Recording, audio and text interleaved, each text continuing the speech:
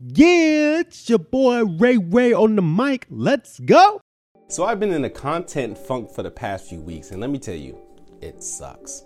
It really sucks when you are trying to be creative and working to put out some content out there for people to see, but you can't get over your own hump. I couldn't get over my own hump to put something out there, to post something, because of so many different feelings and mixed emotions. Well, rather than tell you how to overcome those things, I want to share just a little bit of how I'm working through those emotions, and maybe, who knows, it can help serve you in that way.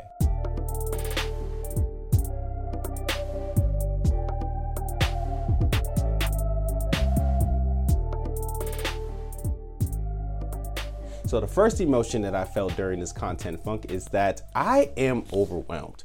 There's so many things out there that I'm working to accomplish and do within my own workspace that I just so much that I just don't feel like I have the time or the capacity to accomplish those things. So whilst I'm working through that, recognizing the feeling, but then also saying, you know what, let me just take it one step at a time. Let me focus on one action, one initiative and activity, and put a schedule and time myself to work through that thing, and just get through showing up, sitting down, and doing the particular steps to overcome that thing. The second thing that I was feeling is that my content just sucks. I feel like trying to put out content in very different ways. I've looked at my stuff and feel like, nah, this ain't great. This ain't up to par. This don't look like the Nicki and Mooses of the world, or the E.T. the Hip Hop Preacher, or Will is Blessed, or any other the content creators that I really truly value.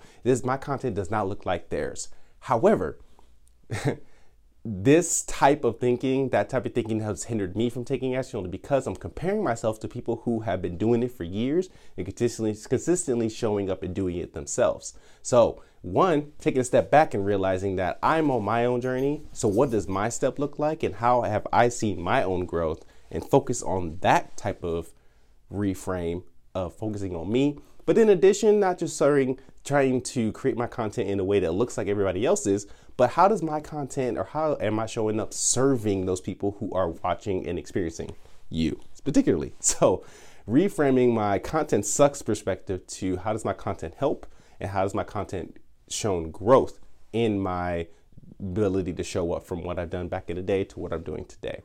And then the third thing I was feeling through this content funk was overcomplication.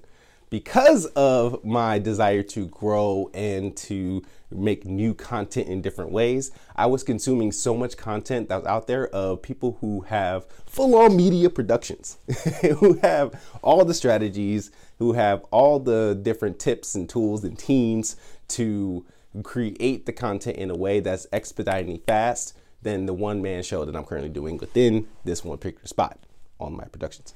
But what in that content funk of feeling and experiencing overcomplication, similar to being overstimulated and overwhelmed,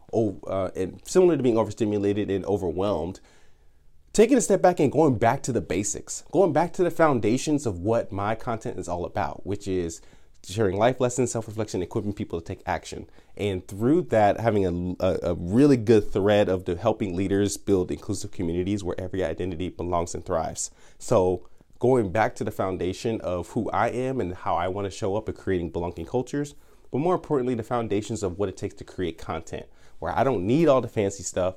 I just need a camera and a microphone and some place to record it, and quickly being able to go back to the ways in which that I have created content in the past to produce it out for you all as well. So there you have it, the content funk that I've been currently in when it comes to producing a podcast or just creating content in general, and the funks that we all go through whenever we're trying to create something. And I'm here to tell you that it will be okay, and it's also okay to take a deep breath and take a step back and reassess, to feel what you're feeling, to go through those emotions and leverage that in me feeling and emotions to really get in tune with yourself, so that way you can turn around and help others and be back to where you are and where you want to be moving forward. So I want to hear from you. What are some of the things how do you navigate through a funk? What are some of the feelings and experiences that you go through whenever you're in any type of funk that hinders you from progressing?